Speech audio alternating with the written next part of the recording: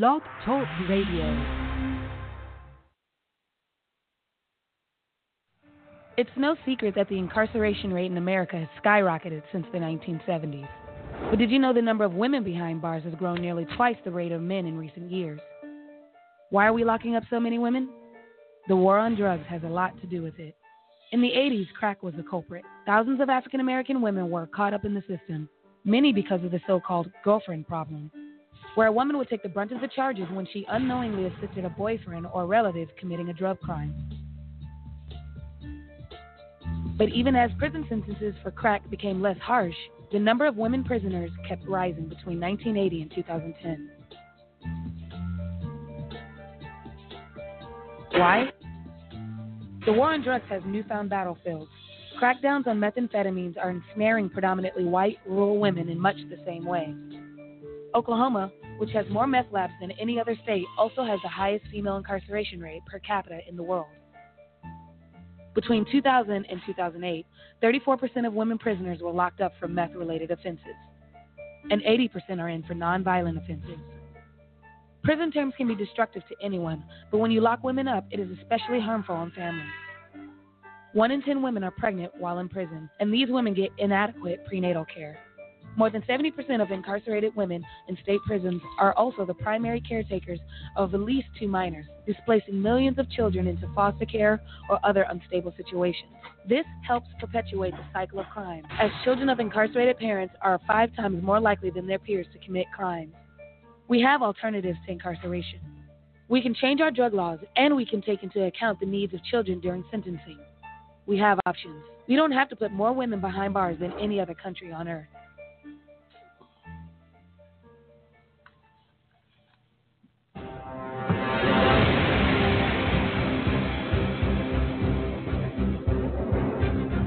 Ladies and gentlemen of America, this is AJC Radio, where tonight we continue a troubling conversation, but one that has to be had. Voices from Behind the Wall continues as we really uncover the abuse, the killing, the murders, the rape, every type of violence you can imagine happening in America's prisons and jails across this nation. The show takes off right now.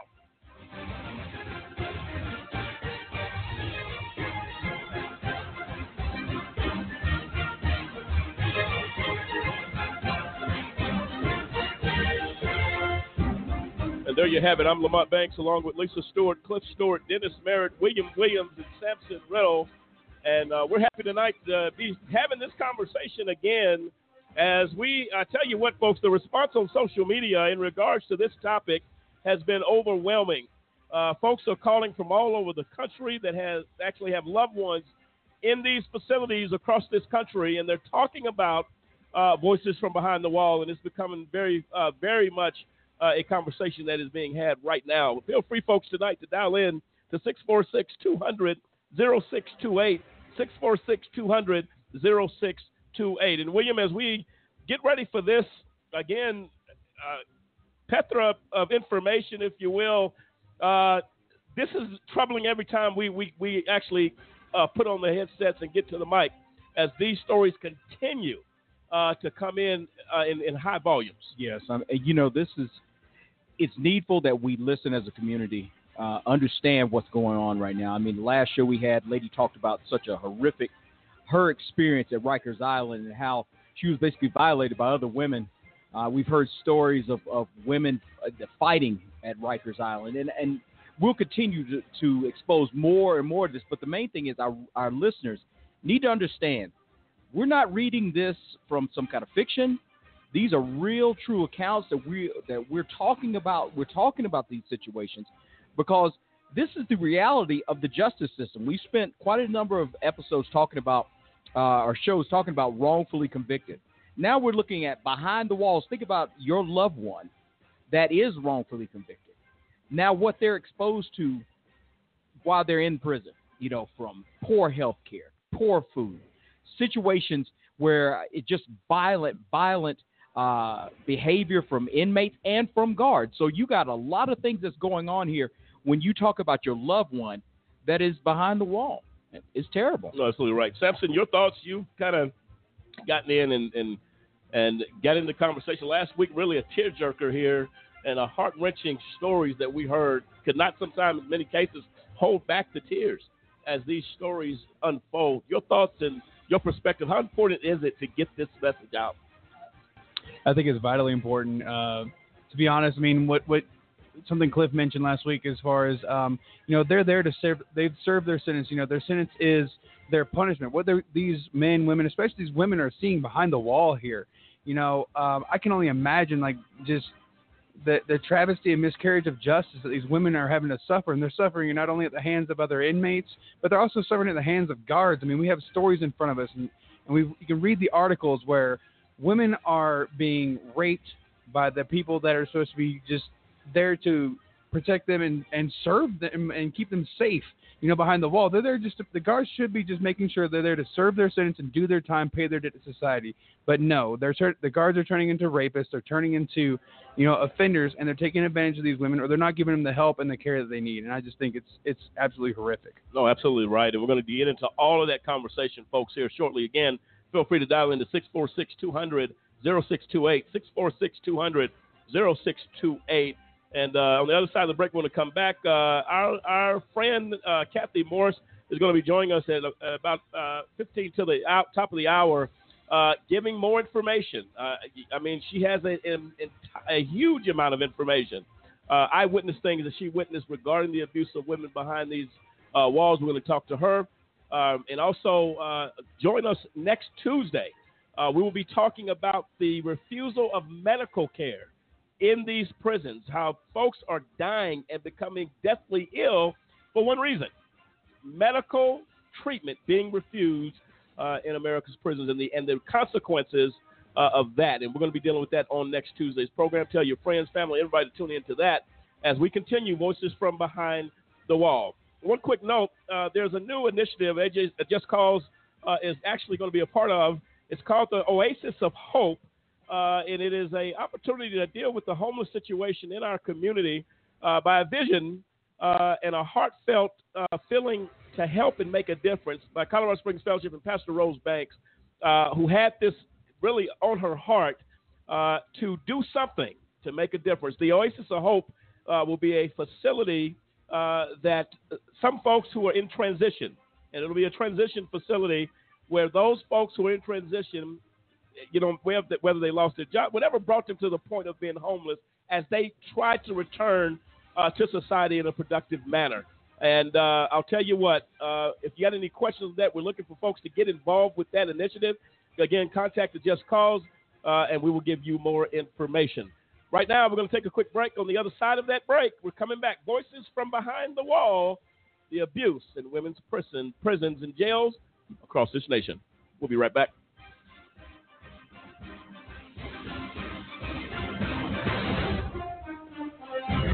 Do you have a big brother? Well, I have a big brother, and I'm pretty sure that you and I experience some of the same things with a big brother. Big brothers will always be big brothers, right? I'm sure you'll agree. Well, my brother gets up in the morning.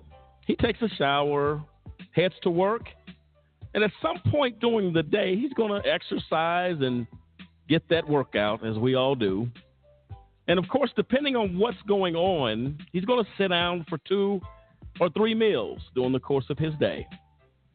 And also, depending on what else is going on, he'll probably get caught up on current events and maybe take a few moments to turn a page in a book. How about your big brother? Some of the same stuff, right? Oh, did I mention that my big brother does all of that stuff, but he actually has to have permission a lot of times before he can do it? You see, my big brother was wrongfully convicted of a crime that he did not commit. That's right. That may sound shocking, huh? He's in prison. Wrongful convictions impact families in ways you cannot begin to imagine. But I've decided that I'm going to do something about it. And I extend an invitation to you to come on board and join me in this fight. You see, I'm helping to be a voice for my big brother and others who have been wrongfully convicted. We'd like you to take a few moments today and call a Just Cause, where we fight for justice. You can call us toll free at 1-855-529-4252. That's 1-855-529-4252. Join with us as we fight for justice and for all big brothers across the land. I wanted to be in the military since I was a kid. I served in the United States Air Force. I served a total of 16 years. I was deployed 13 times. On my second deployment, 4 bombs hit my vehicle. And at 19 years old, that's the first time I ever saw somebody die. Coming back, I was raging. I started having pretty horrible nightmares. I would wake up in the middle of the night, sweats. I started drinking a lot. I felt worthless. I guess I never recognized it in myself. Eventually, one day I just walked into the VA hospital and said I'd like to see somebody. Don't suffer alone. You got to find that link with somebody that'll make you let it go. It all starts with going to the VA. There's a whole community of veterans that just want to help you out. It's for the guys who couldn't come back, so you owe it to them to live well, because they're not here with their families.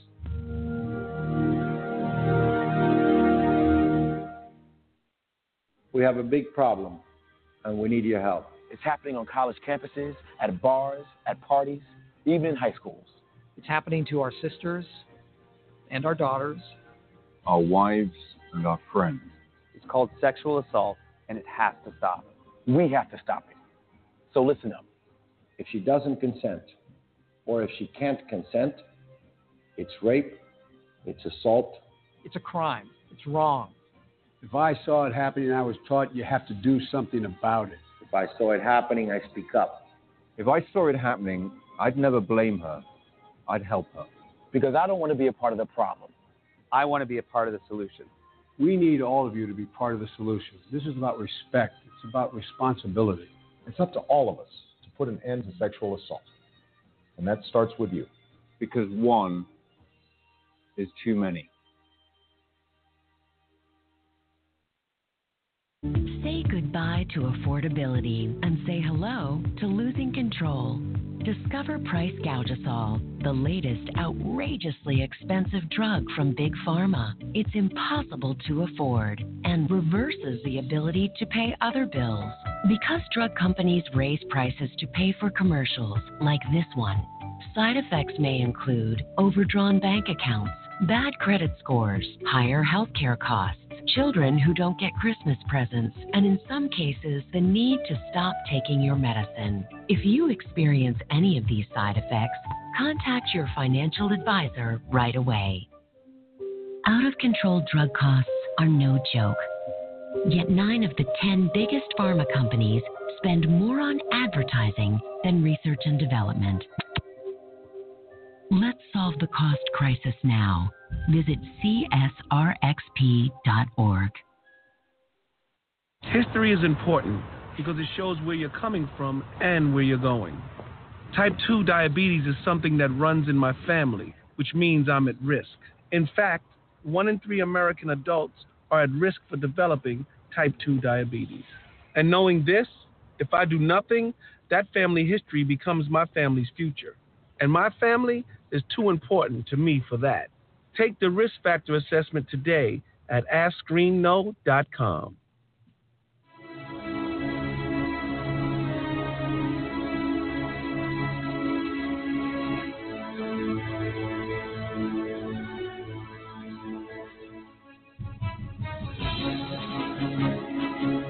And welcome back, ladies and gentlemen, to AJC Radio as we continue our discussion on Voices from Behind the Wall. And something that definitely needs to be discussed. Dennis, your thoughts as we continue this profile. Exactly. As you guys were talking earlier, I was thinking about, we've been talking about this for a while, and I mean, it's truly indeed a serious, something serious we need to talk about. But again, we want to make sure our listeners, as you're listening, when you're thinking about voting, when you get out there, think about, because it's coming up. You're going to be vote for sheriffs. You're going to be vote for attorneys. you're going to be voting for a lot of officials. And these officials, we want to make sure that they are, for prison reform. And we want to make sure that you guys really look at those that you're going to vote for. If they're all about, tough stance on crime and all this good stuff, that's all good. We believe in that too. But we want to get those officials in office that are about prison reform, that are about doing things right, about changing things around and doing the right thing. So again, we're going to continue to open eyes and to bring it out to the communities that we have a problem in our justice system and in our prisons. And the only way we're going to fix it is that we get out there and vote, and we get out there and show, let people know that, hey, we want to change, and together we can make a change. No, absolutely right. And again, folks, you have to get involved. If this was your mother, your sister, and of course we've dealt with abuse across the board, men and women alike. We're just focusing tonight on the conclusion of the abuse of women in these prisons, in these county jails. Why are people dying in custody of county jail? Why are women being handcuffed in county jail while giving birth to their children? Unbelievable to me. It's inhumane. And through the research that we've done, it is even said that the baby themselves can be harmed as a result of the positioning of the woman as she tries to give birth restrained. Now you're affecting the unborn child there that's trying to come into this world. Major complications from nonsense and regulations that simply are insane. Insane. I'm going to play a clip right now talking about pregnant women shackled while giving birth.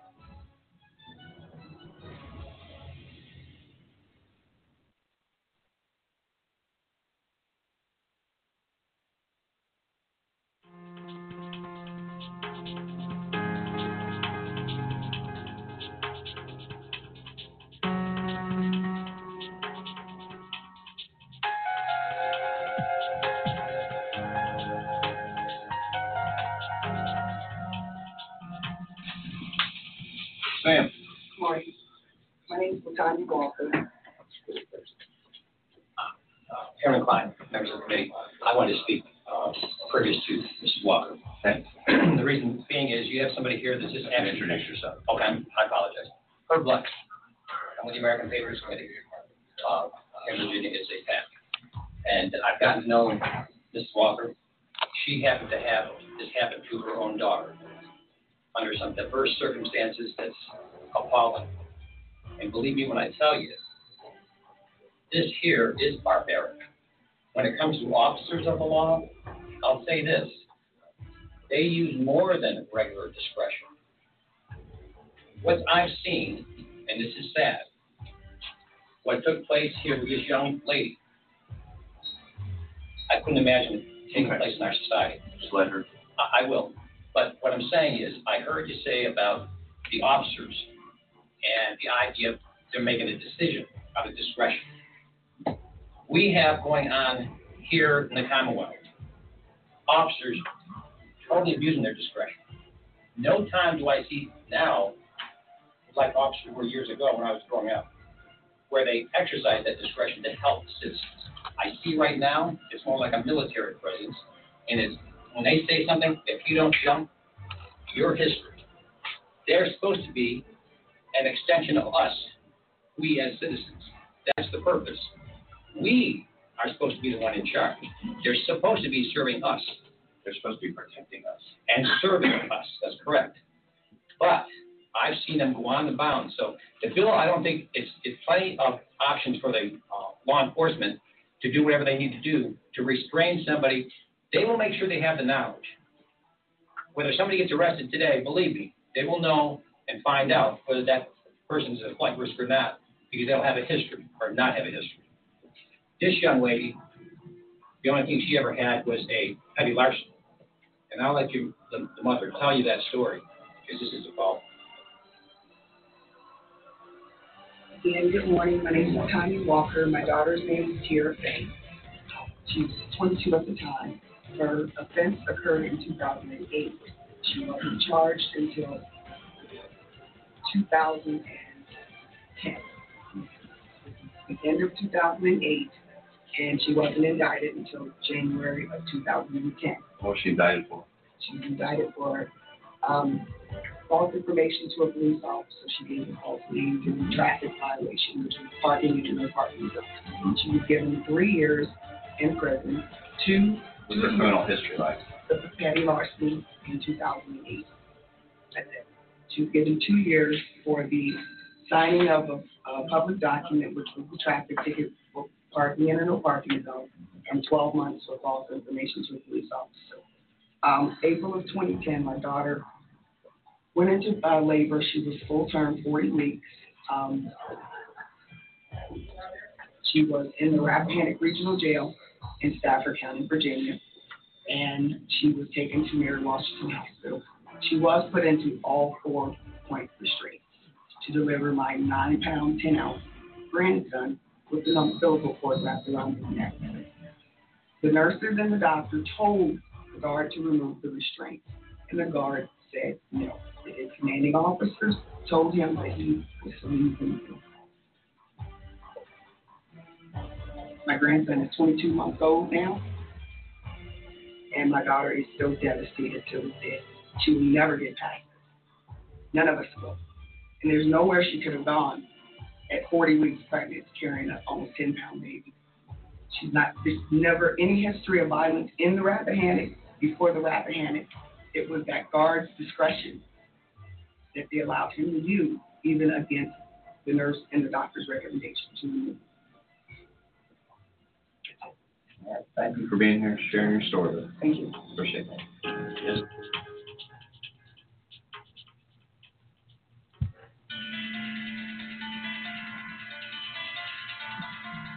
Well, there you have it.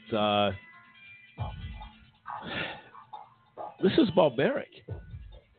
This is absolutely barbaric.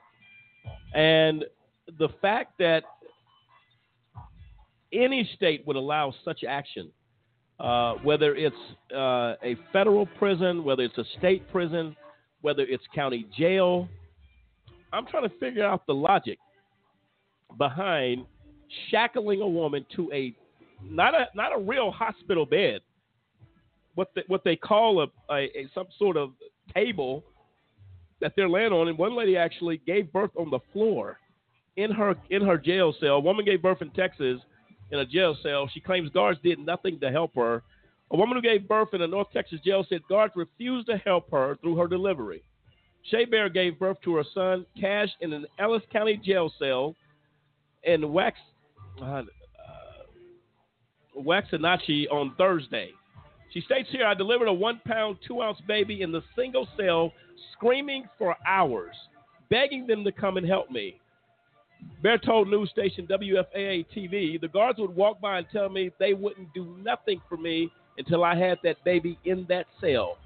An unarmed law enforcement official told WFAA-TV that investigators believed she induced herself to give birth. The Bear, who was about 5 months pregnant at the time of giving birth, denied the accusation. The Texas Rangers are investigating Cash's birth and said in a statement the investigation is ongoing and no additional information will be released. Regular cover-up answer, not wanting to take responsibility. A 2018 report from Texas Criminal Justice Coalition claims Texas has more total women behind bars than any other state. Of the women who are incarcerated in Texas, 81% of them are mothers. Some 64% of the women in Texas prisons are incarcerated for a nonviolent offense, mostly drug possession or delivery. Women are also filling more prisons with each passing decade. So you have these women who are coming into prison or county jail simply with a drug charge, not any type of thing that's violent. And you mean to tell me there's no care given for these pregnant women who are there? As we go further into what we have learned through our investigation and for this show, these women, some of these women are simply there on misdemeanors. And they're not given vitamins, they're not given. So basically you're killing that child because you're affecting the child, because the child is not going to be able to grow without all the things that are needed for pregnancy. And it tells me if they're going into jail for these nonviolent offenses, there has to be an alternative. When a woman is 5 months pregnant, she's laying on the floor screaming because she's in pain, and you say we're not going to do nothing for you till you have the baby on the cell floor? And what I want to know, how does a woman locked up in jail, they're accusing her of inducing her own labor? How exactly do you do that? Does she have some, she's got some special medical training and the drugs available that she needs to induce labor at 5 months? How do they even come up with that? And then the second issue, when this officer was doing the interview, he's saying that what people are telling him is that, no, I was told by one person, shackle her. Then I was told by another person, don't shackle her. Where is the actual policy of this institution set out by the warden or whoever is controlling the jail that this is the policy of how you deal with a pregnant woman that is going into labor? Where's that information at? Where they're saying, well, hey, my one officer told me to do it this way, one told me to do another. These are the type of things that there has to be written policy in place that is followed. That training is in place for these corrections officers, that when it comes down to it, there is no arbitration on what should have happened. That way you know exactly what should have happened. And then if somebody went outside those boundaries, you know that this is a retribution for you not doing your job or not following policy. It can't just be, well, my supervisor told me to shackle her, so I did. Or my supervisor told me to lay on her neck while she's in labor, so I did. Those are the things that need to be corrected in these facilities so that the families know this is what should have happened. Now they're trying to figure out, well, how should she have been treated? Should she be shackled? Should she not be shackled? Obviously, you don't shackle a woman going into labor. That makes no sense whatsoever. But the policy has to be in place to tell these officers what they should do. Then when you have one go outside those bounds, you know how to prosecute it. No, absolutely right. William. I agree with what you say, Cliff, but I think that's one thing that's missing here. It's just common sense.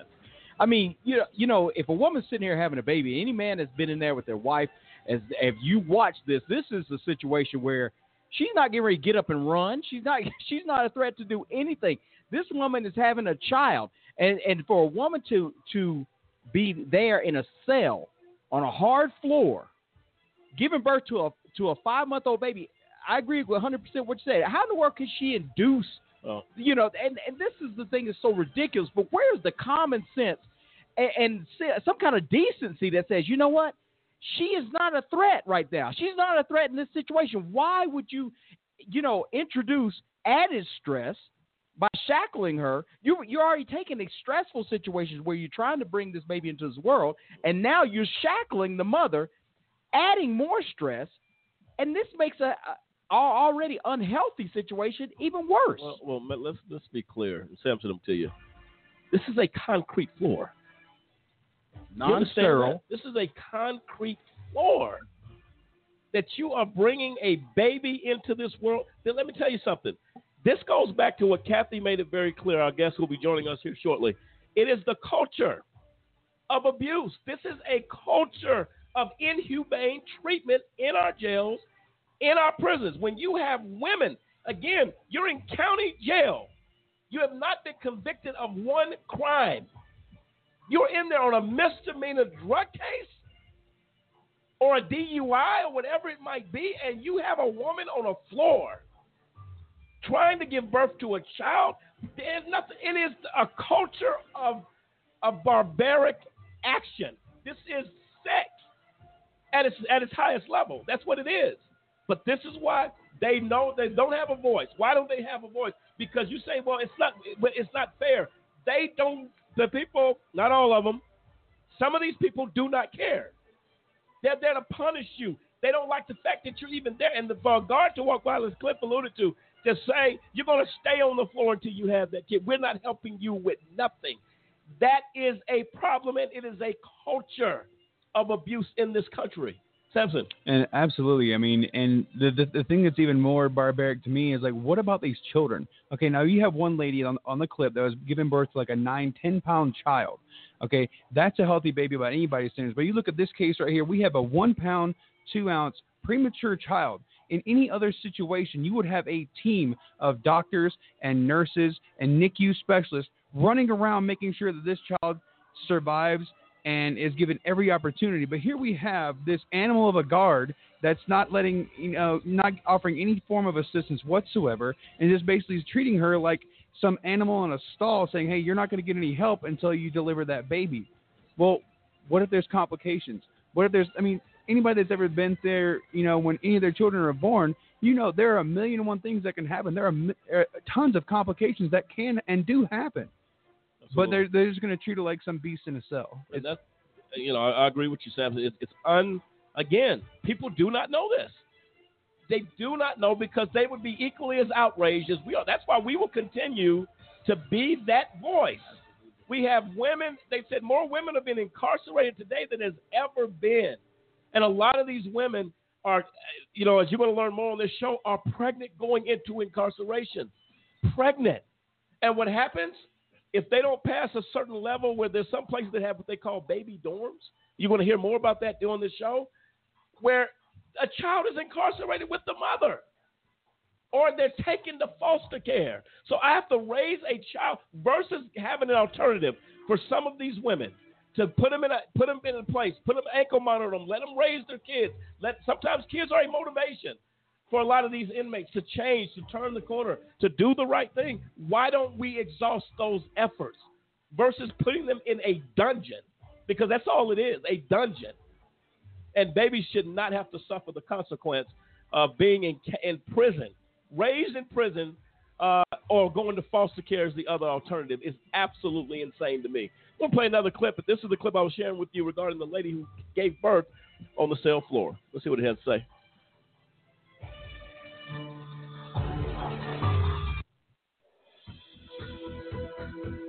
Surveillance video from inside a Michigan jail shows an inmate giving birth on the floor of her cell after she claims her requests to go to the hospital were ignored. Just didn't have to happen. That's really what blows my mind. Jessica Preston says she was arrested for driving with a suspended license and then couldn't make the $10,000 cash bond to get released. She was 8 months pregnant at the time and says the staff at the Macomb County Jail didn't believe her when she told them she was in labor. They told me to knock my crap off, stop lying to them. They could put another charge on me if I kept lying to them. She says she was taken to the infirmary and returned to her cell twice, but then she started bleeding. She claims she was told it was too late for them to take her to the hospital by then, and the staff told her to start pushing. I was scared. I was terrified. I was so worried for both of us that either one of us could catch something and, that would be life-threatening. She also says she had to have a C-section during her last pregnancy because of complications, which added to her fear.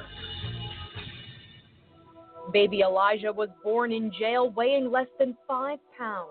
My son was born in a jail cell and then got wrapped up with a dirty sheet off the floor. We're all human beings. We need to be treated as such. But the sheriff says his staff did the right thing. 100% that our people did what they needed to do. At some point, she probably would have been sent to the hospital, but the baby came before that happened. Today, Elijah is almost a year old and is healthy. But Preston says she still doesn't believe his birth had to happen the way it did. I know he said that they were holding me because I had, prior warrants. Okay, yeah, you're right, I did. But what does that have to do with taking me to the hospital when I'm in labor? Oh, there you have it. And I agree with the young lady there, the inmate, states, well, she had prior warrants. And she states, well, what does that have to do with me getting medical care? Whether I have a warrant or not, I'm going into labor.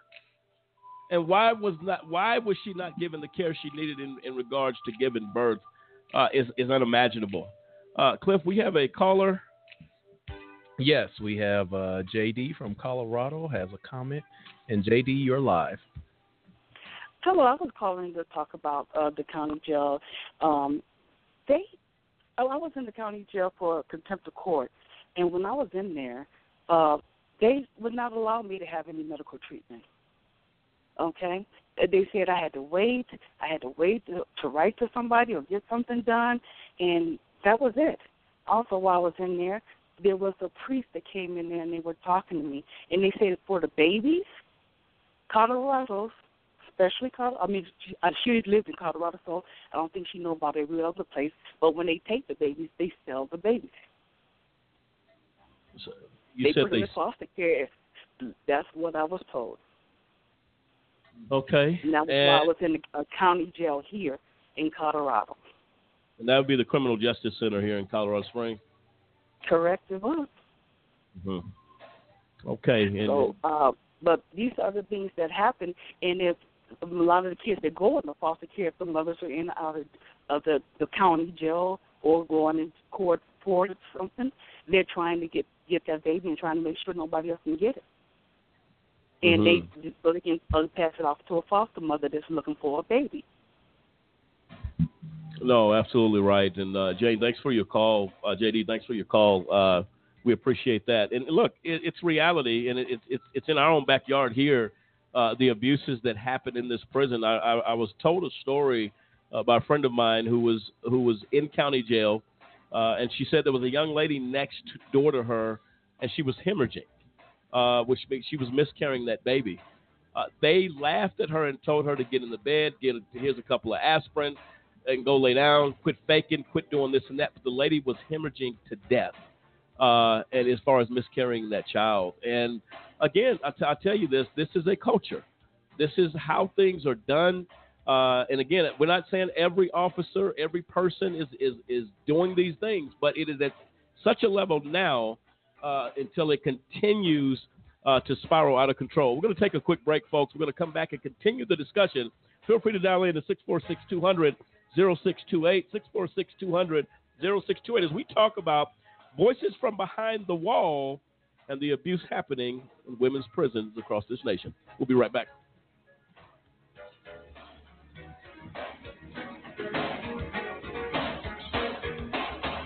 Do you know anyone who's been sent to prison who's innocent?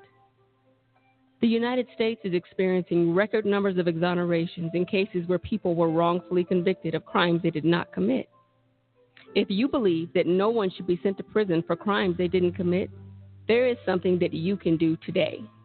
By remembering a just cause with a monthly, annual, or one-time donation, you can help in the fight against wrongful convictions. Call a just cause at 855-529-4252 or visit a-justcause.com and click the donate button. A Just Cause is a 501c3. Wrongful convictions are wrong. Let's be the voice of those who can't speak from behind the wall.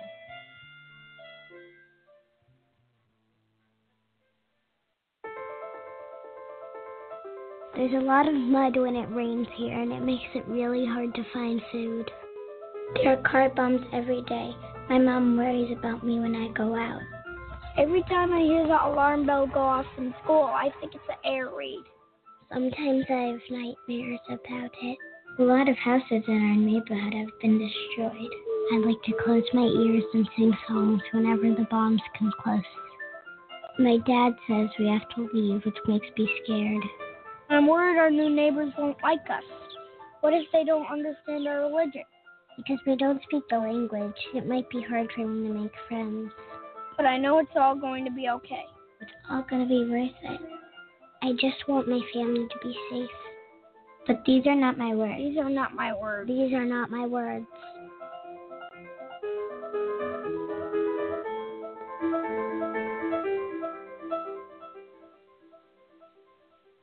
Our criminal justice system is really violating our values as a people.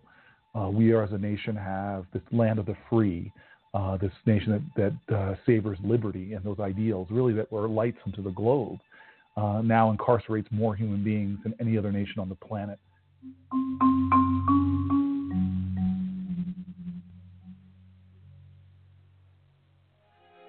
Like any system, it always needs refining, adjustments, and I think that's where we are now.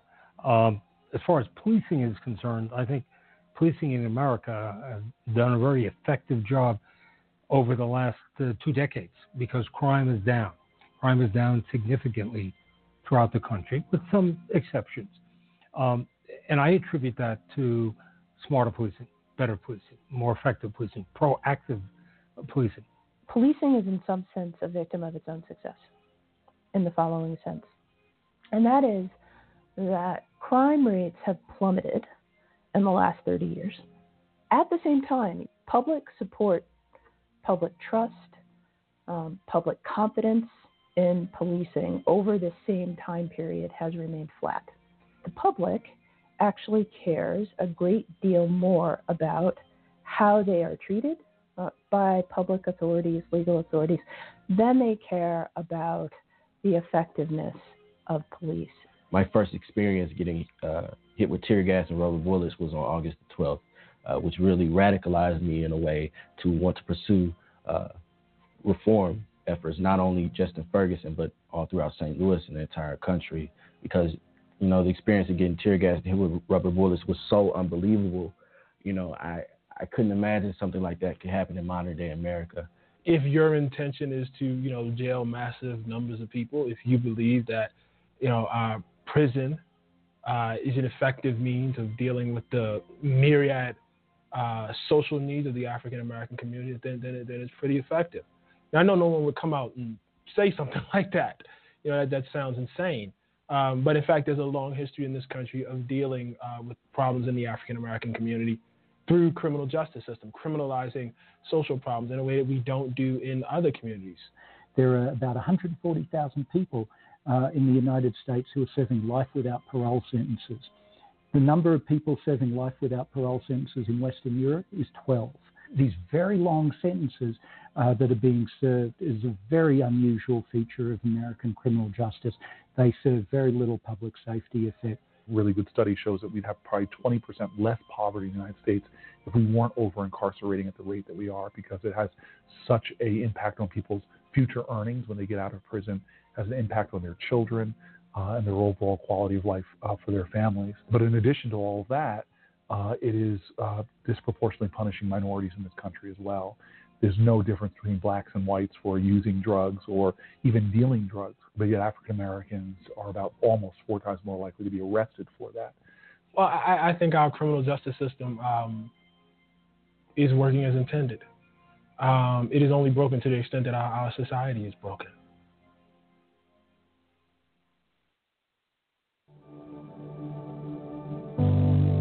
These tragedies have to stop. There must be accountability. Black, white, brown. We are one. We are one. One. We will not stick to sports. We will not shut up and dribble. This is bigger than basketball. Change can be uncomfortable. Change is necessary. We need to talk. We need to act. We matter. We must unite. Say his name. Stephon Clark. Stephon Clark. We must unite. You're broken down and tired of living life on the merry-go-round. Ladies and gentlemen of America, this is AJC Radio. Tonight as we continue, Voices from Behind the Wall. Tragic, tragic, tragic. That's the only adjective that I can give it. Horrible, whatever you can say here. The culture of this country, the culture of this nation, and the abuse of women in prisons all across this country. Who's going to rise up and call out those that inflict this type of pain and abuse? Who will rise up and be the voice of the voiceless? AJC Radio just calls is that voice, but we need your voice to get to rise up and to speak out against this type of abuse. And this is something that is troubling, but perhaps people in this country live in some fairy tale belief that our system is the best in the world. It's absolutely not.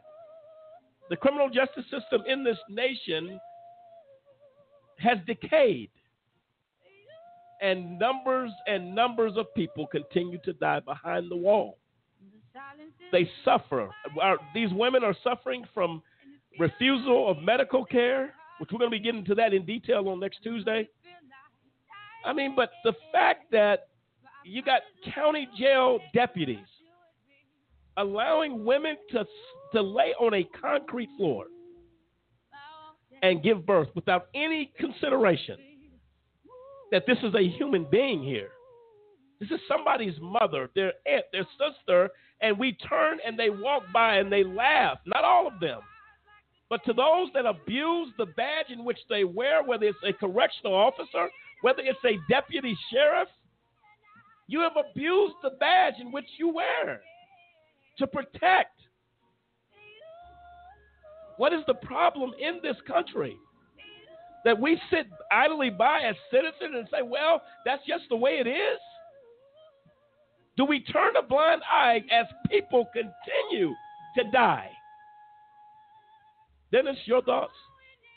I hope we don't. I mean, again, we gotta do like exactly what you said. I mean, the whole purpose of this show is to enlighten our listeners and to let them know. I mean, together we can accomplish much. But if we just continue to be quiet and say nothing to the horrific things that are taking place in our prisons, it's going to continue to get worse. But if we come together and we start getting out there and vote, I can't push that enough. I know you guys might be saying, hey, you constantly push that. But that's how we make changes. We make changes with our voice. We make changes when we get out there and we all come together and we protest. We do all these different things. We take advantage of social media. And again, this show. I mean, this is how we make a difference. And the only way we're going to do that is if we come together, work as a team, and say enough is enough. Oh, absolutely right. And it's troubling enough. It's just, and here's what's crazy. We have very limited amount of stories that we're telling. What are the true numbers? Every single day, someone is being assaulted in prisons across this country. Someone is being beaten in prisons and in jails. People are dying. People are scared. They're getting locked up in solitary confinement without a cause. And we sit by and do nothing. We say nothing. Then we are complicit in that abuse if we remain silent. Simpson, your thoughts? Absolutely. And it's like, as I'm sitting here just listening to everything that's going on, it's like, you know, I think about what our country was founded to be and what it is today, and we're a far cry from where we should be. I mean, you listen to the preamble. It says, we the people of the United States, in order to form a more perfect union, establish justice. You're talking about that's the first few sentences of what our country was founded on, and now we have a society where people are afraid to speak out, afraid to take a stand for their neighbor because they don't want to do anything until it becomes personal. When it becomes personal, then that's when they want to speak up. We've lost our empathy as a society. We've lost that drive to, you know, lift your neighbor up, to help one another out, and to cry out for those. You know, whenever you see injustice, stop being quiet as a society. Stop being quiet as a people and letting stuff just go by and being idle and just sitting there on your comfortable seat, and actually take a stand for those that can't stand for themselves. These children that are being born in these prisons and jails and other, you know, places where these people are being held, like, they don't have a voice, and their parent that's incarcerated doesn't have a voice either. So who's going to speak out for them? Oh, absolutely right, Sampson. And the Dane County Jail showed evil motive in 21-year-old woman's death, family says in newly filed lawsuit. Complaint says lacks health policies. Staff training contributed to Madison Jensen's December demise just days after arrest. The family of a woman who died after becoming dehydrated in the Dane County Jail in December is suing the county over her death. Madison Jensen was 21 years old when she died, on the fourth day after being arrested for testing positive for heroin and marijuana. Her family had called deputies to their home after she had a suicidal episode in late November. Over her 5 days in custody, Jensen vomited, couldn't eat or drink, and pleaded for help as she lost at least 17 pounds before dying behind bars, the Tribune has found.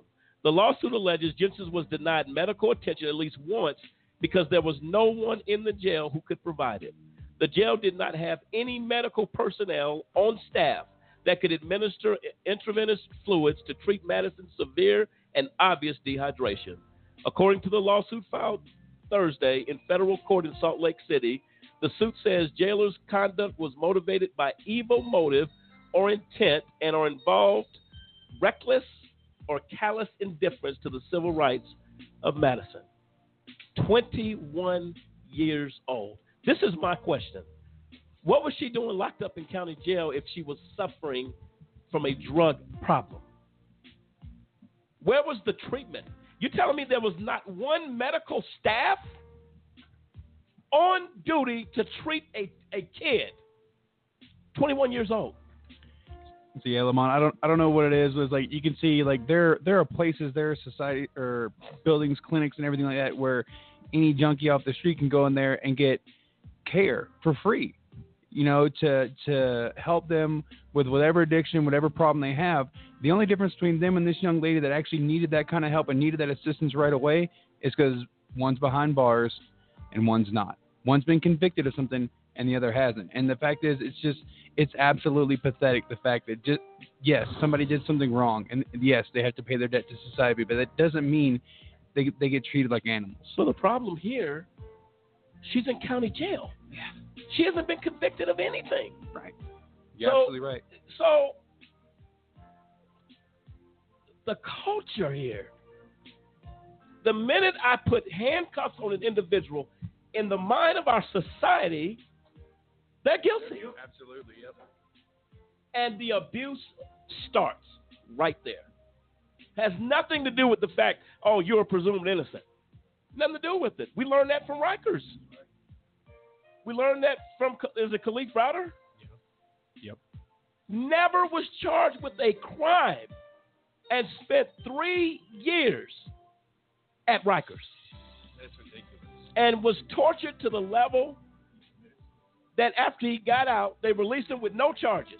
They were getting ready to arrest him for a backpack, a stolen backpack.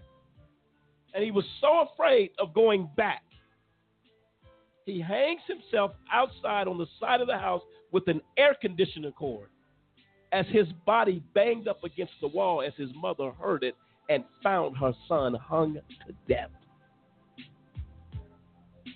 What is the problem in this nation? This is the sickest of sick situations in this country. And we're going to, I tell you what, at Just Cause, AJC Radio will not stop until we expose this type of inhumane abuse on a day-to-day basis. And this what's so tragic and what makes it so sad is that it actually is happening every single day. We just ain't heard about it yet. That's true. It's happening every day. And I'll tell you what, we're going to deal with these issues. We're very honored, if you will, to bring back our friend and advocate, Kathy Morse, to this program as we continue this discussion. That is the most troubling discussion that we continually have. Kathy, are you with us? Yes, I am. Good evening, everybody. Hello there. And Kathy, thanks for coming back. You have so much information. We're talking about the abuse of women still, and got off on Khalif Browder, and this is just some troubling stuff that I'll tell you, it'll take your sleep away at night. It'll take it away. And we're talking about these women being abused, and we have people in juvenile detention centers, teenagers being raped by correctional officers, teens. I mean, you're talking about destroying lives, man. Who is going to be held accountable for these actions? Well, that's why down in Florida, the United States Department of Justice is down there for the next 2 weeks, speaking to the families and speaking to the directly impacted ladies. I should say girls. They're teenagers and adolescents. They were impacted by the abuse at the hands of the staff. And it's unfortunate it had to come to that, but that's the point that it has reached. And they will be down there, I believe it's next week, for the facility known as Lowell. But what they are is they're encouraging and they're asking any family members with family, who have a family member or a spouse or a friend even who is incarcerated within the system in Florida to please make every effort to attend this meeting so that they can get their names and that they can further investigate. They are actually going into the prison. They are speaking to the women who are involved as well as interviewing their families. The families at this point do not feel comfortable in coming public with this for fear of retribution against them and their daughters. Well, it's that tense of a situation, I can tell you. I know it's been going on. Well, I mean, these are things that it's just incomprehensible. I'm going to play a clip real quick for you, Kathy. I'm going to get your thoughts on it. And this is regarding physical and sexual abuse in juvenile detention centers. You're talking about our most vulnerable of society, which are our youngsters. Mm-hmm. To go into a place, those were designed initially to help hopefully correct the behavior of children. But we've fallen so far off the track with that. Now kids are going into these juvenile detention centers and they are not safe. And they come out worse mentally, emotionally than they were. I mean, just imagine young girls having to endure correctional officers raping. It just is. It's heartbreaking. I'm going to play the clip, Kathy. I'm going to come back and get your thoughts.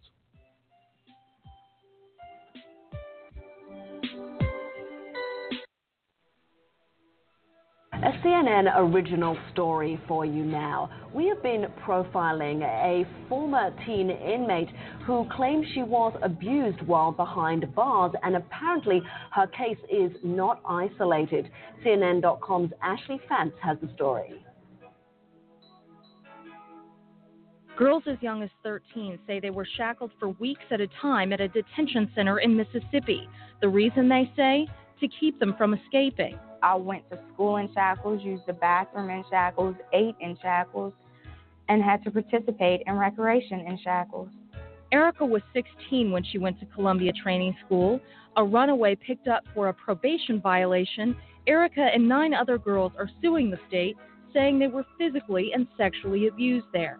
In an affidavit filed with the suit, a 15-year-old girl housed at Columbia writes, "He came inside my cell. He started touching me, and he tried to kiss me, grabbing me around my waist. He tried to stick his hands in my pants, and I started crying." I think they should be ashamed of themselves. Erica's mother wants answers.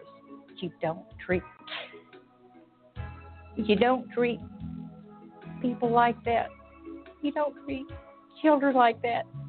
Mississippi is among 11 states the U.S. Justice Department has sued for civil rights violations at youth lockups. Although it's often been a case of he said, she said between officials and inmates, some surveillance video has captured scenes like this. From Florida, a 14-year-old Martin Anderson being beaten and restrained by guards who were later acquitted of manslaughter after Anderson died. This 2004 video shows staffers chasing and pummeling a teen inmate at a Stockton, California lockup. Recently, another investigation was launched into alleged violence between a guard and an inmate at the same facility. This spring, 2 former administrators at a Texas youth facility are expected to stand trial on charges they were having sex with teen inmates, one case among many in Texas where 90 state employees over the past 8 years have been disciplined or fired for sexual misconduct with jailed adolescents. To address the problem, Texas has added hundreds more surveillance cameras and personnel. In Mississippi, the latest allegations of abuse at Columbia Training School come less than 5 years after a Justice Department probe that found girls had been hogtied, forced to eat vomit, and confined for days in a windowless isolation room. In Mississippi, the governor has ordered shut down Columbia Training School and all of its teenage female inmates transferred to a nearby detention facility. But the Department of Justice is suing that place also, saying it has its own set of serious problems. Girls will be sent to Oakley Training School, which the Justice Department said still needs an enormous amount of work. Governor Haley Barbour and state officials who oversee the facilities declined to be interviewed for this story. Very glad Columbia's closing. very glad. It's sort of kind of like a relief because they put me and like 6 other girls through this, and from their past lawsuits in 2004 all the way to now, how many girls have they made physically, emotionally abused? They owe my daughter and all these other girls, they owe them an apology. CNN.com's Ashley Fantz joins us right now. Pleased to have you, Ashley. That was a fascinating report. You have to tell us, first of all, how widespread is this? Is this essentially the norm in these institutions? I don't know if I would call it the norm, but if you look at the Department of Justice that is now currently suing 11 states where there are facilities like the one in Columbia, which was featured in the package, for a wide range of physical and sexual abuse of teenagers who are incarcerated there. And it's not just abuse, it's a lack of medical care, it's a lack of mental health professionals who are in these places. I think also what you have is a combination of undertrained, underpaid staff. Sometimes guards are making barely $19,000 a year. And there's also a culture of wanting to punish kids alone and not rehabilitate them and give them the therapy they need. It sounds like they're just not respected as fellow human beings. They're not. And oftentimes these girls are runaways. They're from bad homes. They've been abused in the home, and they have a host of mental health problems going into a facility. And you pair that with the fact that they're already obstinate. I mean, teenagers are generally obstinate, right, exactly. But when you add this in with it, if you don't have the properly trained people to attack the problem, then it becomes really a battle between guards and inmates that often escalates into really severe violence. And you mentioned this has been going on since the 90s. That is a staggeringly long amount of time. Why was this able to continue for so long? Well, I mean, we've just gotten used to, I think, warehousing kids. We've gotten used to just throwing them away and just throwing them in a cell and, doing the basic things like, clothing and feeding them, but not really listening to what kind of problems they have or, having enough mental health professionals who are willing to work in these kinds of settings. I mean, if you have a therapist who would rather be, treating individual people who don't have these problems, why would they go work in a correctional facility? It takes a really special person to do that. And states also just aren't willing to spend the money. I mean, to overhaul a system, it takes an enormous amount of time and a lot of money. And so states will often choose to slap a Band-Aid on it rather than to dismantle their systems altogether.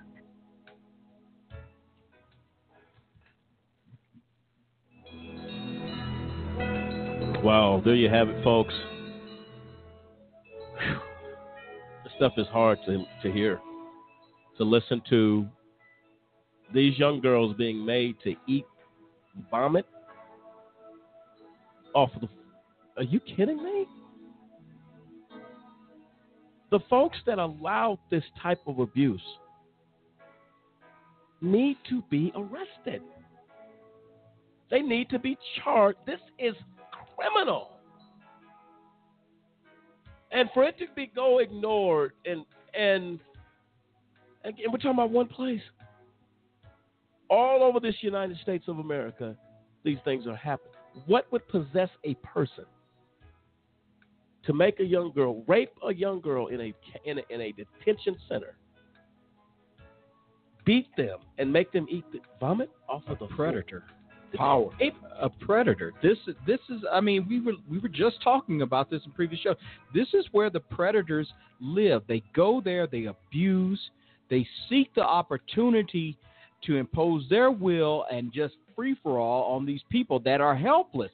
This is the reality that we're living. When you talk about a woman, a teenage girl, shackled in rooms, these enclosures. I think they said there was no windows or anything.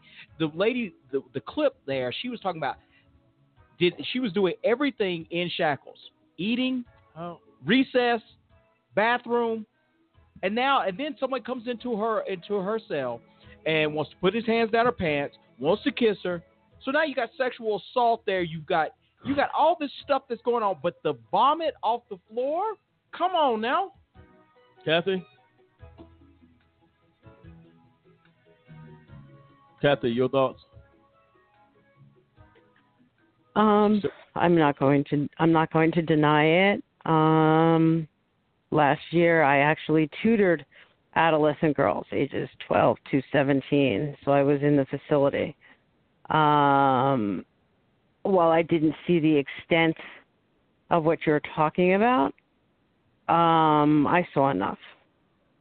Mm-hmm. I saw young girls, 13 years of age, who all they wanted to do was be cared for and loved by a mother. Mm-hmm. That's all they wanted. And in some cases, they got so frustrated because they were not getting that's how they acted out. There were some young girls in there who were victims of sex trafficking, which is brutal in and of itself. Yes, it is. You know, some girls whose families said, you know, they went to the family court and said, we don't know what to do with her. We can't have her in the house anymore. You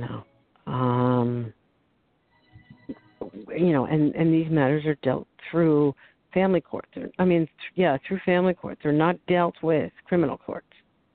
There's a cutoff line. And depending on how old the adolescent is and the seriousness of the crime is whether it will be a family court matter or it will be a criminal court matter. Now, New York just raised the age.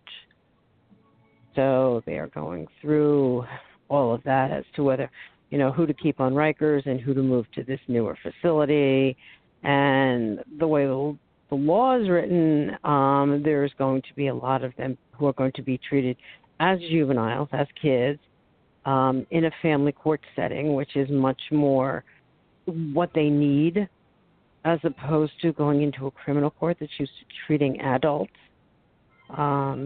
Because numerous studies have found that even though they're adolescents and you think that they're 17, 18, and 19 years old, their brain still continues to form. So by putting them in an adult situation, such as one that has solitary confinement and more abusive stuff than you would see in some of the juvenile facilities, they're not able to comprehend it.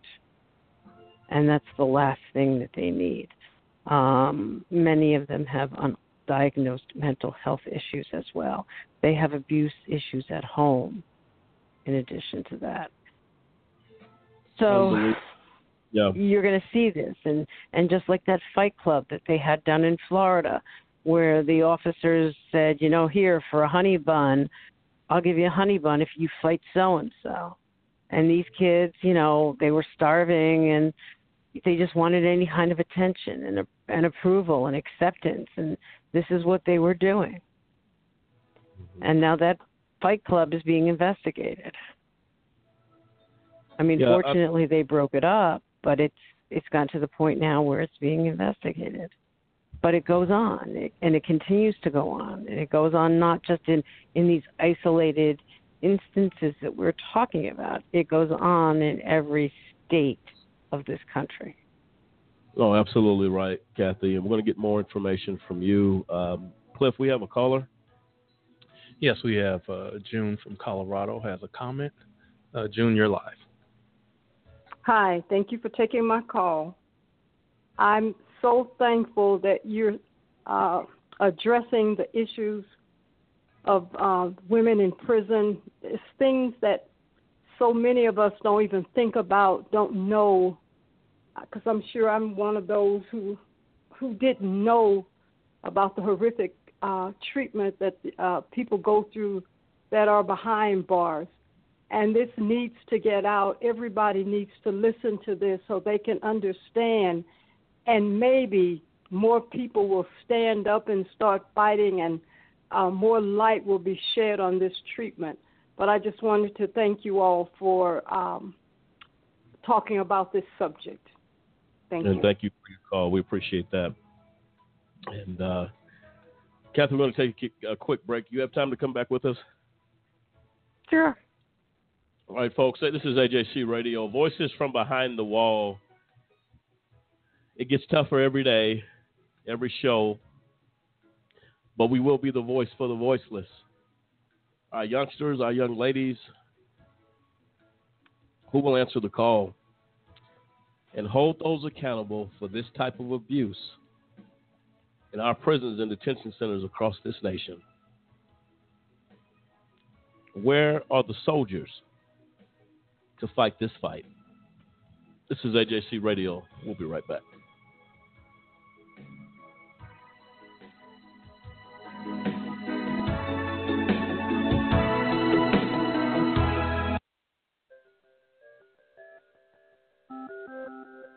The United States of America incarcerates more people than any other country in the world.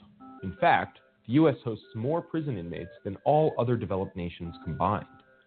As of 2010, the world population was over 6.8 billion people, with an estimated 9.8 million in jail. This figure, compiled by the International Center for Prison Studies, refers both to individuals held in jail awaiting trial and inmates serving time after sentencing.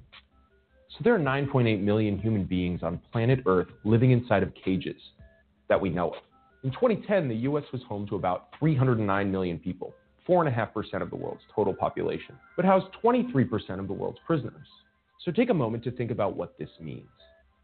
It means we imprison more people than enormous autocratic countries like China. We imprison more people than Russia. Compared to the size of our population, our rate of imprisonment dwarfs our closest allies, like the United Kingdom, France, and Canada. As of 2010, there were over 1.6 million post-trial inmates serving sentences in America's state and federal facilities. This number does not include those being detained pre-trial or those on probation. The most unique feature of incarceration in America is the large and active role of our federal government. In most countries, crime is reacted to at the local or regional level, whereas the American government finances and legislates a significant portion of law enforcement at the national level. State governments still do their fair share of incarceration, though. California and Texas incarcerate more than other states with over 171,000 inmates each. Florida is a close third with over 103,000 prisoners. But no single state locks up more people than the federal government, with over 208,000 inmates. Perhaps the nickname Land of the Free, Home of the Brave should be updated. Though I suppose you need to be brave to endure the highest likelihood of incarceration the world has ever known. Prisons are not what we think about when we think of America, and they shouldn't have to be. A free nation shouldn't imprison so many people, and a fiscally responsible nation can't afford to. With close to $40 billion a year in state correctional spending, the financial costs are obvious and staggering alone, but the human costs are often underappreciated. 1.6 million fathers and mothers, brothers and sisters, sons and daughters of American families are incarcerated. It's time for people to realize that the criminal justice system in America is desperately in need of reform.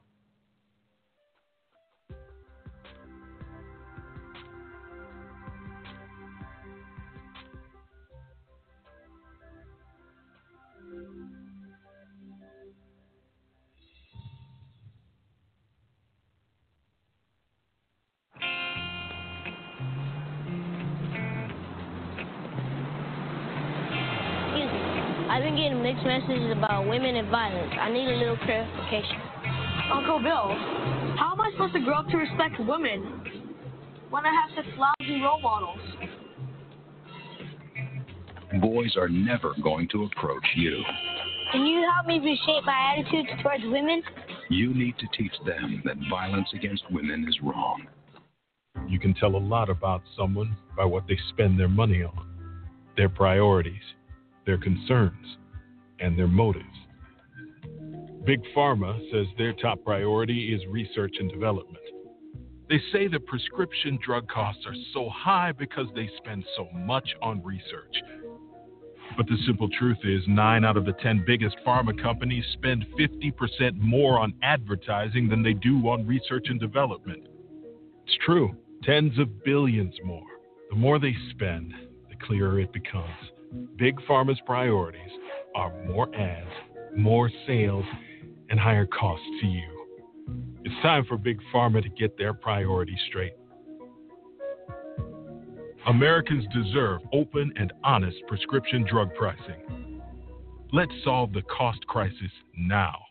Visit csrxp.org. You must have thrown 1,000 pitches teaching him to hit a home run.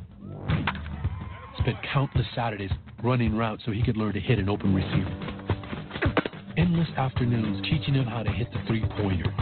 But how much time have you spent teaching him what not to hit? Teaching boys that all violence against women is wrong is one of the most important things a man can do. Learn how to start the conversation at teachearly.org. Brought to you by Futures Without Violence and the Ad Council. This is Julie. How may I help you? My husband and I just got in a fight, and he hit me. With one call, you don't have to be a victim anymore. These fights are getting worse. I don't know what to do. With one call, you can end the cycle of violence. We're glad you called. The first thing we want to do is to ensure your safety. With one call, you can change everything. To speak to a domestic abuse victim advocate, contact your local family advocacy program. Good morning, students, and welcome to Career Day. I hope you're excited to hear about all the great things you can do when you grow up. Hi, everyone. I'm Emily. I'm super excited to introduce my dad because he's my hero. When I was little, my dad was away a lot. But I was okay with that because he was doing this really important work, driving ambulances in Iraq. Now he's at home, which is great for me because I get to see him every day now. And he's still the biggest hero I know because he tells all the ambulances and the fire engines where to go and rescue people when there's an emergency. I'm so proud of him. He's awesome. He's my dad.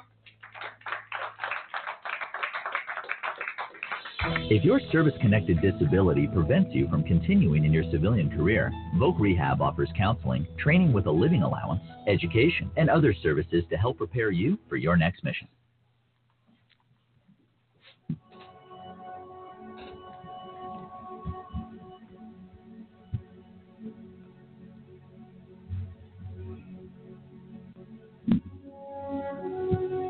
On February 13, 2016, 13 days after arriving in the holding center, Cummings was under one-on-one observation. She was babbling to herself and peeing on the floor. The next day, she lay on the floor of her cell moaning, and she urinated on herself. On February 16th, she had a bowel movement on the floor of her cell. And there's no record that it was cleaned up that day.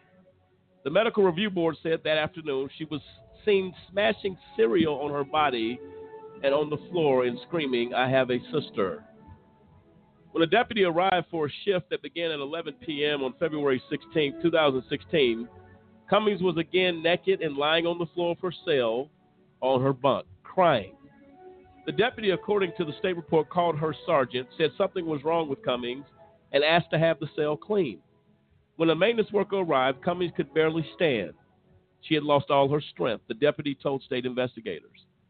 Cummings was placed in a wheelchair and rolled to the medical unit. The state's narrative is redacted after that, but apparently Cummings suffered the medical event that a Howard spokesman at the time said led her to being rushed to Buffalo General Medical Center, the nearest hospital for dire emergencies. She died in Erie County Medical Center on February 21, 2016. A picture of a confused inmate in a mental tailspin emerges as the medical review board chronicles Cummings' last days. She refused medications, rejected several meals, and went long stretches of time, as much as 32 hours in one span, without urinating. She seemed out of it and didn't act like she knew she was in jail, a jail deputy told a commissioned investigator. Unacceptable. This young lady died because nobody reached out and cared. If you see an inmate in a cell urinating, sitting in her own feces, apparently disoriented, out of it, and you just walk past that cell and do nothing? You do nothing.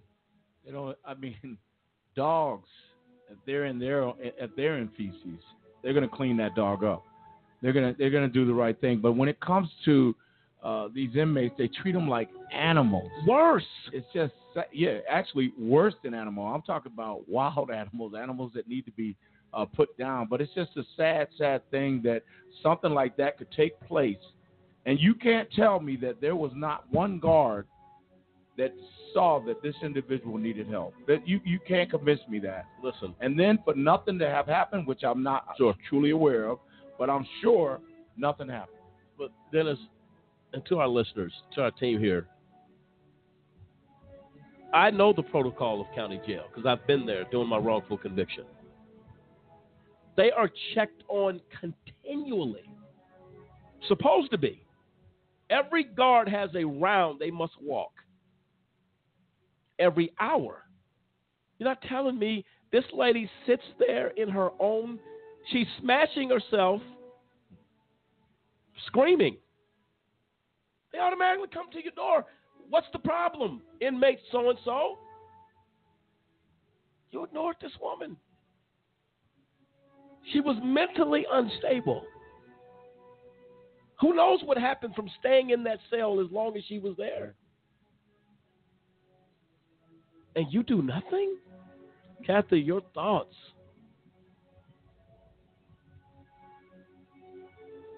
Kathy, are you with us? My thoughts. I lived it. Yes. I actually lived it. There was a young woman who was detoxing. They weren't sure what it was she was detoxing on. So they stripped her of all of her clothing. They put her in the 4-point restraints. They threw a sheet over her and left her in the cell. And she was in there moaning and groaning. And, of course, because she couldn't get up to go to the bathroom, she urinated and defecated all over herself. And this went on for a good 5-6 days. And then they finally allowed her to get up. And what they did was they came in with these power hoses to hose her down. And while this was going on, she was calling out for her mother. The girl wasn't even 21. She had just had a baby within the last 4 months of this happening. And she just kept calling out for her mother. So they got her in the shower to get rinsed off, and they told her, she had to clean up herself. She had no idea where she was, what she was doing. It was an effort for her to even stand and walk to the showers. And all she kept on doing is calling out for her mother. It was heartbreaking. It was because, you as like me as a mother wants to reach out and do something. You want to help her, bathe herself and everything else. And we couldn't do it. We just had to sit there and watch this. This is Ed Rikers, correct? Mm-hmm. So this is county jail. Mm-hmm. Do you know what her charges were? Drugs. So this is a young lady. Mm-hmm. This is what is so tragic. She has a problem. She has a problem with drugs. She had a problem with prescription medication, and she should never have been there. That was not the correct place for her. Exactly right. So you put this young lady, you spray her with power hoses. She cannot stand. She's disoriented. Her mother?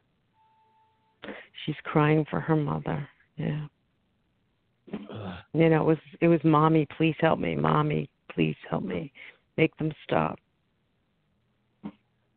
And we have the audacity to call up countries in question of their human beings. This is the most vile, and what makes it so tragic. The abusers hide behind a badge.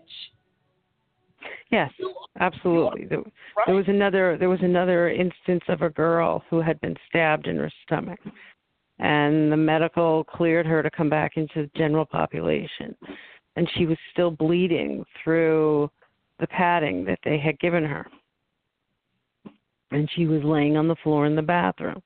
She should never have been brought back to a general population unit. And she was bleeding on the floor of the bathroom.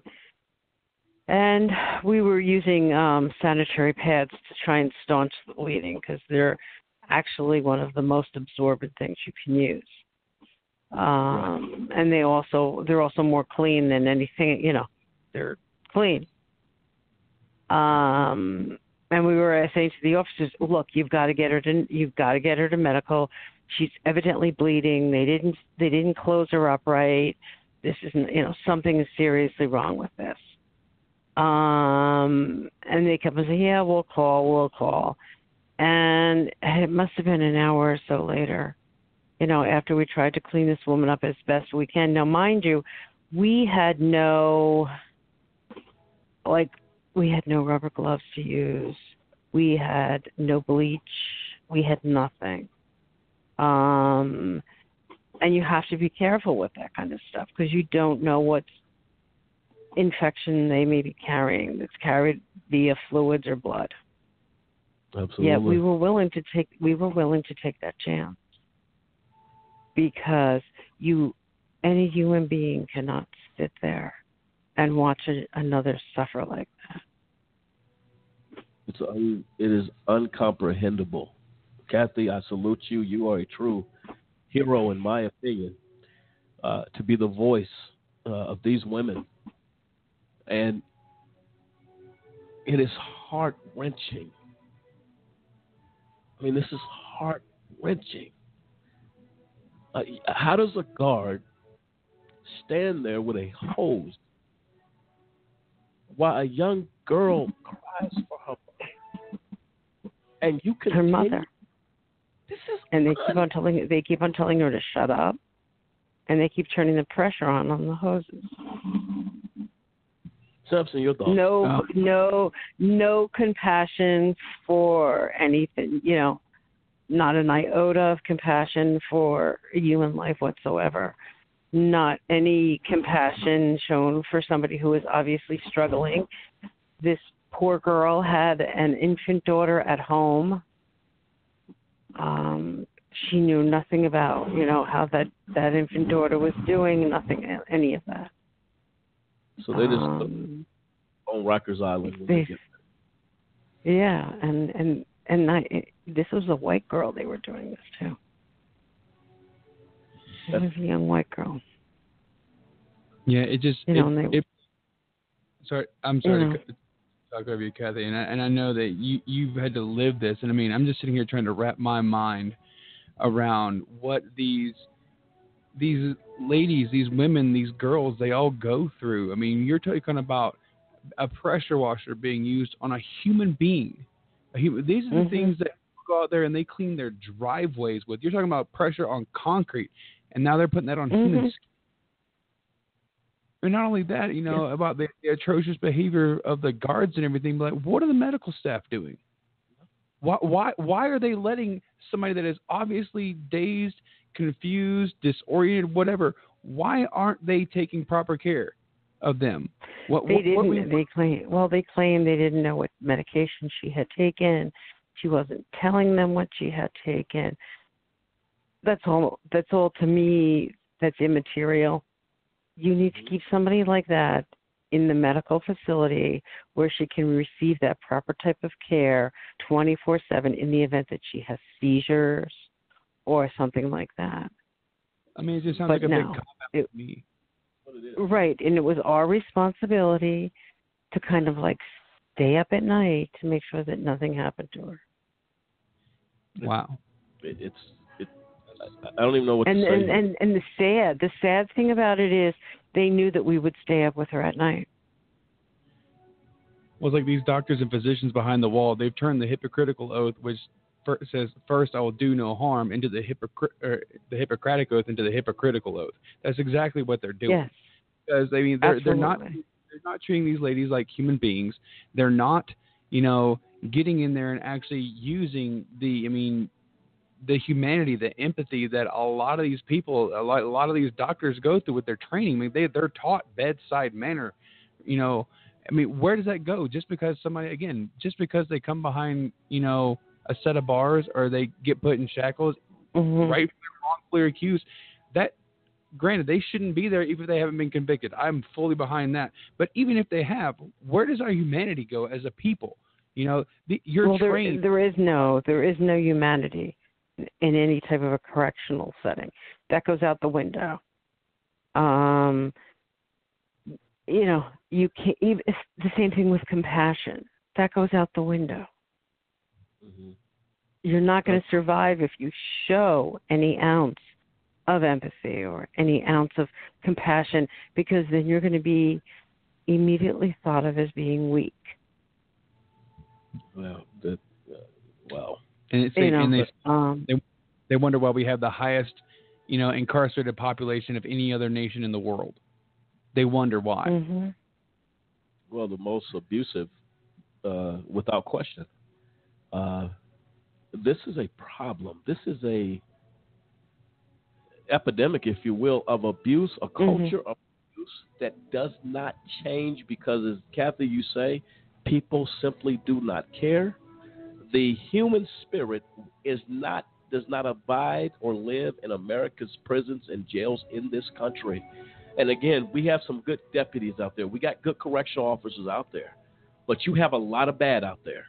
And because these numbers will not grow on the level that they are. I'm going to play a clip for you real quick. Kathy, I'm going to get your thoughts on that. We're going to come back and continue this discussion.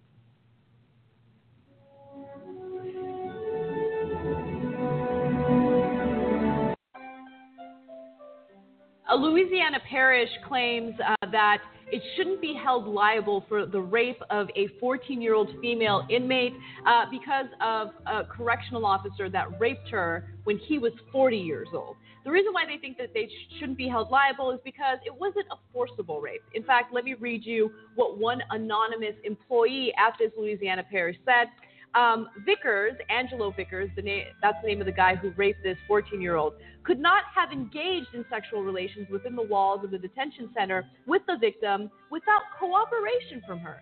Vickers did not use force, violence, or intimidation when engaging in sexual relations. The fact that they were in a prison, a detention facility, and that he was the guard implies a little bit of coercion. And intimidation. Yeah, it doesn't seem like she was free to go.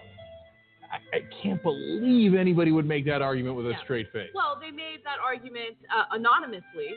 So, of course, they don't want to reveal their identity. They probably don't want to reveal their identity because this is beyond controversial. This is just straight wrong, and it's a terrible, terrible thing to say. And it's beyond insulting for rape victims. She's 14 years old. This correctional officer was 40 years old at the time, and she was distressed. She had been abused herself by other people in the past. We don't need to have this conversation. We don't. I mean, this is, by the way, there's no age of, 14 is not the age of consent in Louisiana or anywhere else in the country. It's done. This is a clear case. It's wrong and illegal in 18 different ways. And even if she was an adult, the correctional officer can't go in under that situation. He has power over her. You know how we talk about how teachers have power over their students? And then, you can get into the, gray areas if the student is in college or the student is 17, but the age of consent is 16. This isn't a gray area. One of them is the guard. The other one is the prisoner. One is 40. The other one's 14. We're not having this conversation. Massively and irreversibly guilty.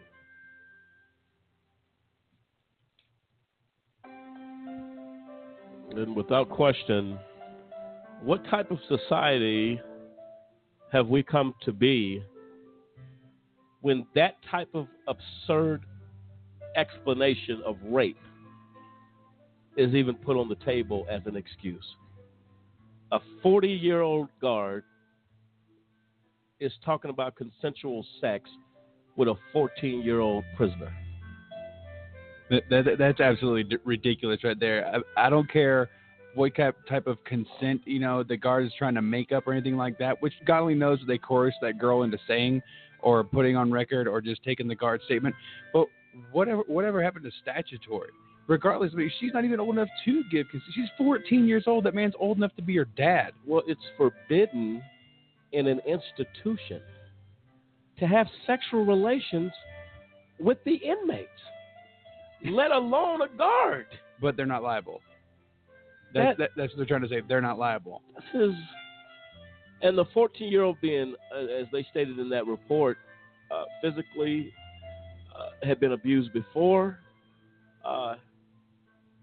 This is so overwhelming. Kathy, I don't know.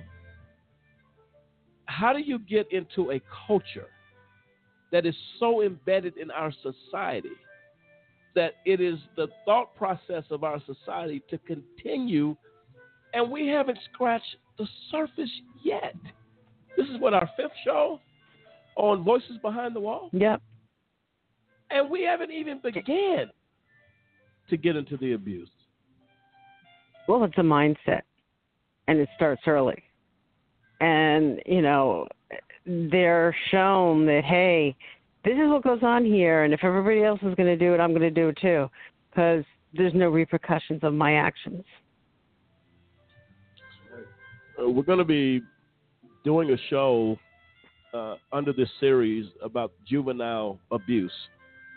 The juvenile, their voices. What are we going to find out there? What are we going to find there with our youngsters? And, we talked before about the school-to-prison pipeline. Youngsters going straight from school to prison, to detention centers. And then when they get there, they suffer horrific abuse. We're going to be dealing with that. We have so much to cover about the Voices Behind the Wall. This tonight, as we just touched a little bit on the juvenile issue, it's heartbreaking. And it's hard.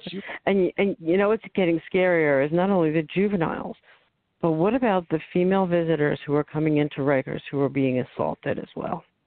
Exactly right. I think we touched on that last week as well. We briefly touched on that last week, and then right after we discussed it, there was a report that was aired on the news about it. And it's, I said to myself, if they're doing it to the visitors, what are they doing it to the individuals to whom they're charged with watching? The only good thing I can tell you about the adolescents on Rikers, they will all be moved off by October 1st. Well, that's good to know. They are going to juvenile facilities that will be run under the supervision of Youth and Family Services. And it's a totally different environment there. The only downside is that, once again, the officers are insisting that they must be a part of it. So the officers will be working there as officers. And that is where the huge debate is going on right now, because it's a totally different department, but it's a totally different environment, and they don't need correctional officers there. Exactly right. Because certain of these juveniles who need much more a secure location, and if they do not have their case handled in family court, they will be going to Rikers. So there will be some juveniles there, especially the ones with the pending murder charges and things like that. They will still continue to be housed at Rikers. Well, but the kids who were in there for the misdemeanor stuff and some of the minor stuff, even though it's charged as a felony, they will be going to these other facilities. And it is the hope. And I'm going to say, this is what I got to say. If you bring correctional officers in that are prisoners in a new building, a new system, that new system becomes corrupted, and the abuse used. You made a good point, Catherine, last week. You said if this is not addressed, these officers are not held accountable. What you have, you can leave Rikers, but the environment and the culture in a different building is just the same. The abuse. And that's my concern. That's exactly my concern, because they are taking the officers for these adolescent facilities and pulling them off of Rikers and putting them in with the adolescents in these new buildings. So you're still keeping this culture going, and you are sending them to a new facility where they're going to be able to get away with it.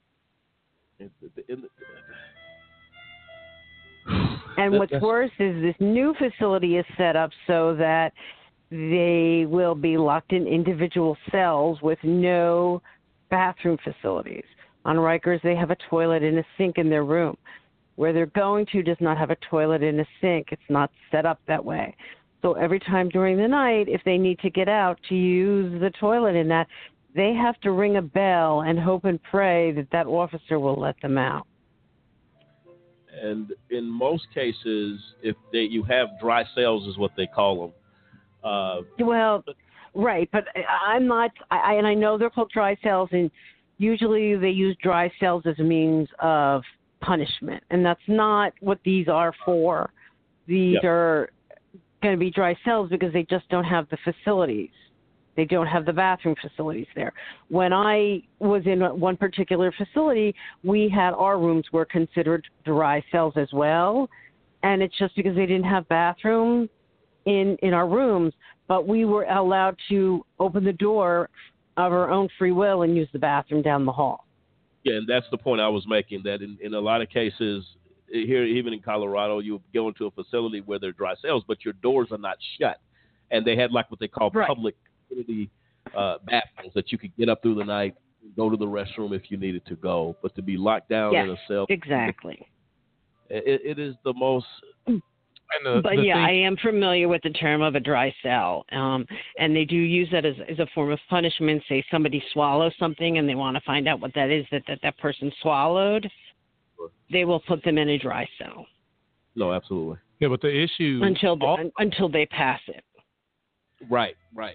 The issue also is that if they have to basically, in essence, be escorted to restroom facilities by those correction officers, those guards, then they're basically back in the hands of the same predators that they're claiming to be protected from over at Rikers. If they take that same set of guards and they say, okay, well now we're over here and we basically have our own encapsulated area.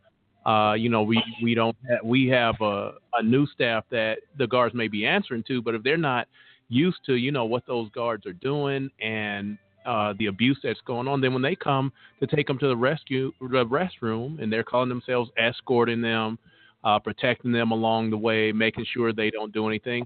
If they're doing it to visitors coming in and they're being, molested and raped and abused and all these things, then now they're even in a better position to get away with it as a guard that's escorting these inmates, because they can come up with anything they want to. They can threaten those girls, say, if you don't do this or that for me, then I'm going to leave you here in this in the restroom for I'm going to lock you in I'm going to lock you in your cell, and you're just going to have to go to the bathroom in there, and I don't care what you do. Yep, exactly. This is sickening. And it's going to create a problem. But the thing is they did say that they were not going to mix the population. In other words, there are kids who are in these facilities who are currently under the supervision of the family courts. And they will not be mixing them because they feel that they're like two different populations, and they definitely are. No, absolutely.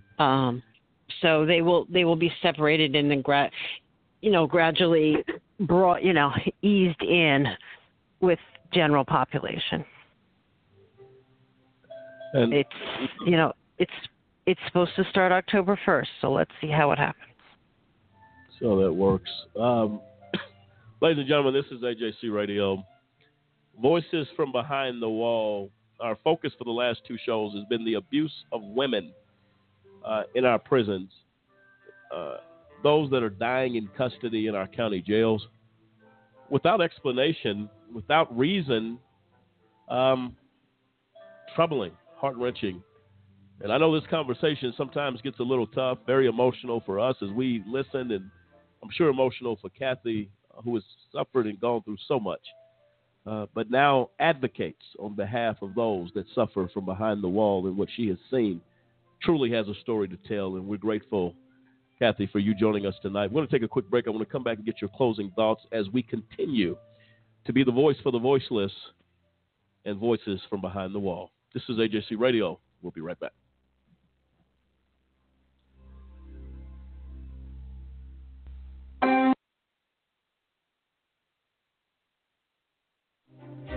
Here are 50 white guys. Here are 50 black guys. Here's how many white guys can expect to go to prison in their lifetime. The chances amount to 1 out of 17. Now here's how many black guys can expect the same thing. The chances are 1 out of 3. Why? Lots of reasons. It's complicated, but one thing is clear. There's racial bias at every level of the criminal justice system. When blacks and whites commit the same kind of crimes, blacks are more likely to be arrested. Once arrested, they're more likely to be convicted. Once convicted, they're more likely to serve longer sentences. Look at the numbers in America's so-called war on drugs. About 14% of American drug users are black, as are about a quarter of drug sellers. Yet blacks are 34% of the people arrested for drug crimes. And those convicted of drug crimes, 46% are black. By the time we factor in sentencing, there are actually more black drug offenders than white ones in state prisons and in federal prison. In the end, the incarceration rate for drug crimes is 10 times higher for blacks than it is for whites. These are the facts. Racial disparity in America's war on drugs is one big reason that 1 out of 3 black men can expect to go to prison in their lifetime.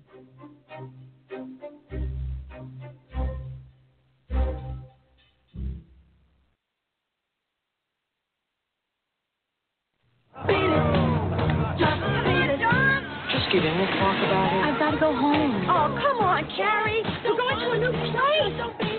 She wants to go home, right? Let's go. Whoa! You okay to drive? Yeah, I'm fine. You sure? Relax. What's a few beers? If you don't stop your friend from drinking and driving, you're as good as dead. Drinking and driving can kill a friendship.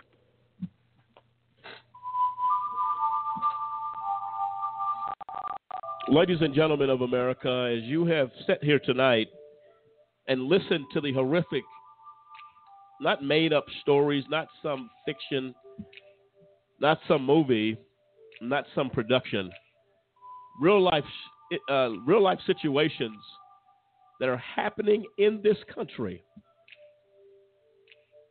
to women, little girls.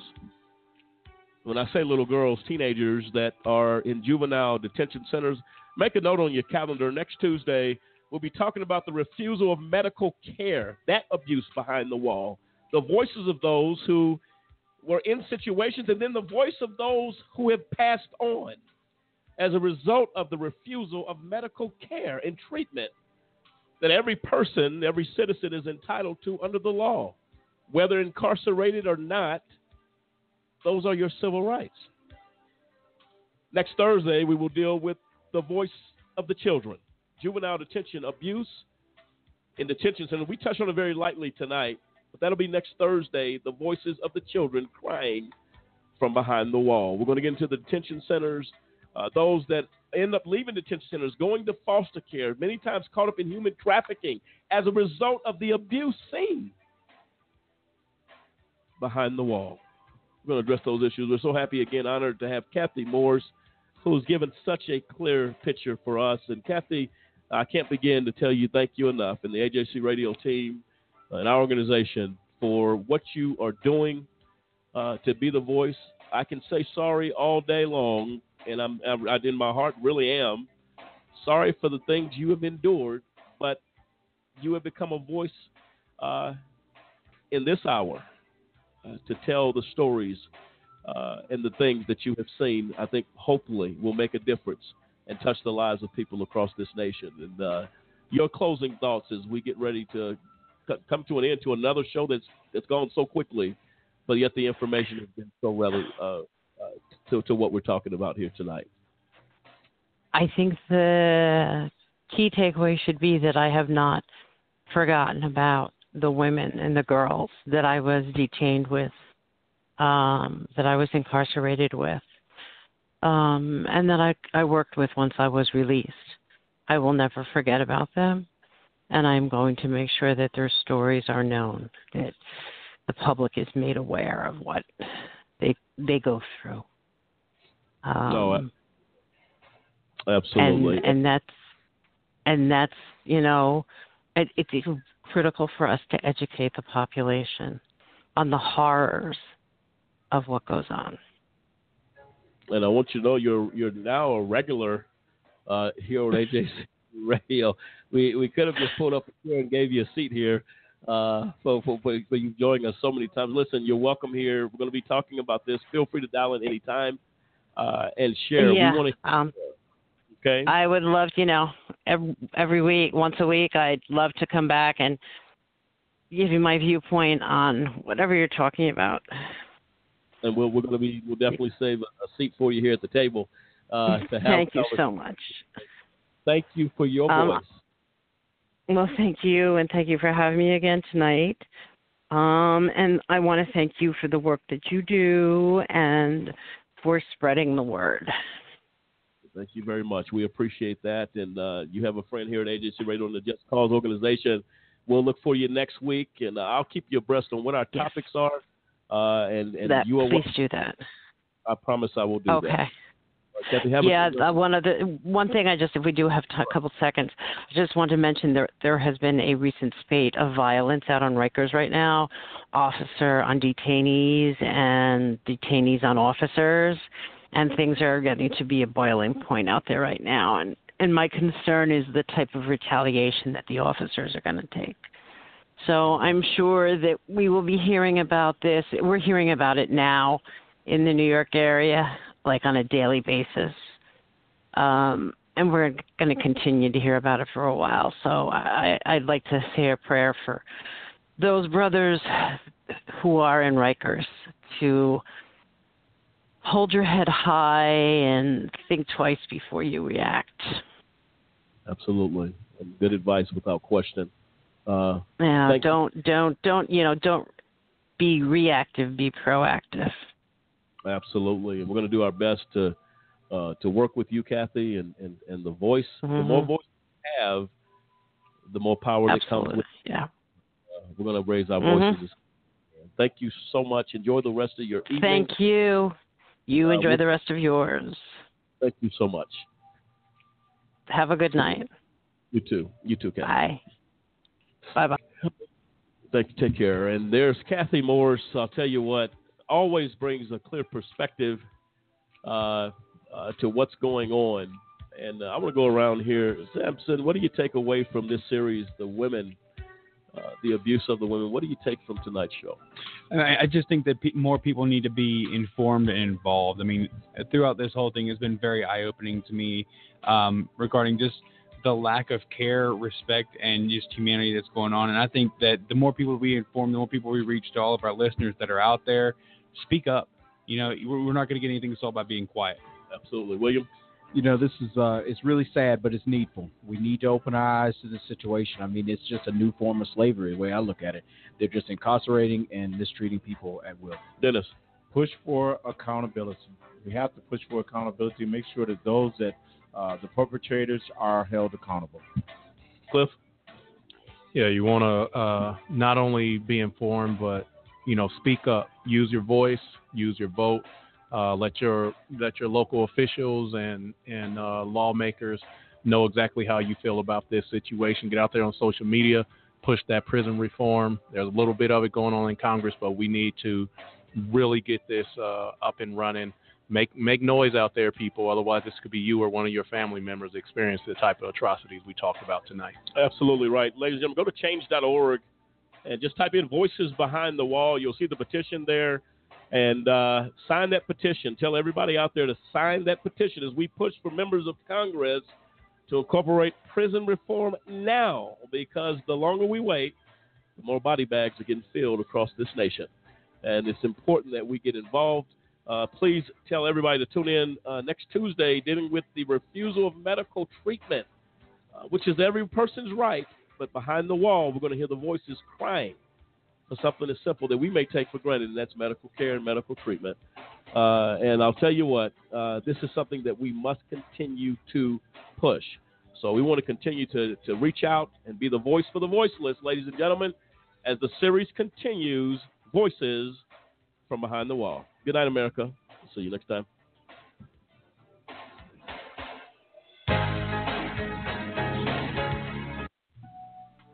It's unacceptable, and we want to make our voices heard. Stephen Corset. She is a person just like me who probably had goals and aspirations. And Kari Lucas.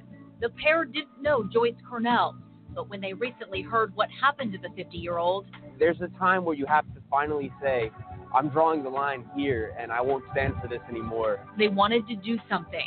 This story starts here, last July at Roper St. Francis. Cornell was being treated for a stomach illness. The next day at the hospital, she was arrested on a warrant for shoplifting after being medically discharged and taken to the Charleston County Jail. 27 hours later, though, she was dead. Court documents filed this week allege Cornell vomited through the night. The autopsy report shows she died from gastroenteritis, but the lawyer's expert says, quote, Miss Cornell died because she was deprived of water. She was too sick to tolerate the dehydration. According to the Sheriff's Department, staff saw her at 2:12 p.m. for a medical check. She was found unresponsive 3 hours later. It's bigger than just this incident. Back with Corson and Lucas, they're planning a peaceful march for Friday here at Marion Square. They hope to educate people on Cornell's story and in turn create change. They need to have a better vetting of the medical staff there, a better vetting of the officers who are supposed to be taking care of citizens. Police are meant to protect, and what have they done for Joyce? What have they done for Joyce?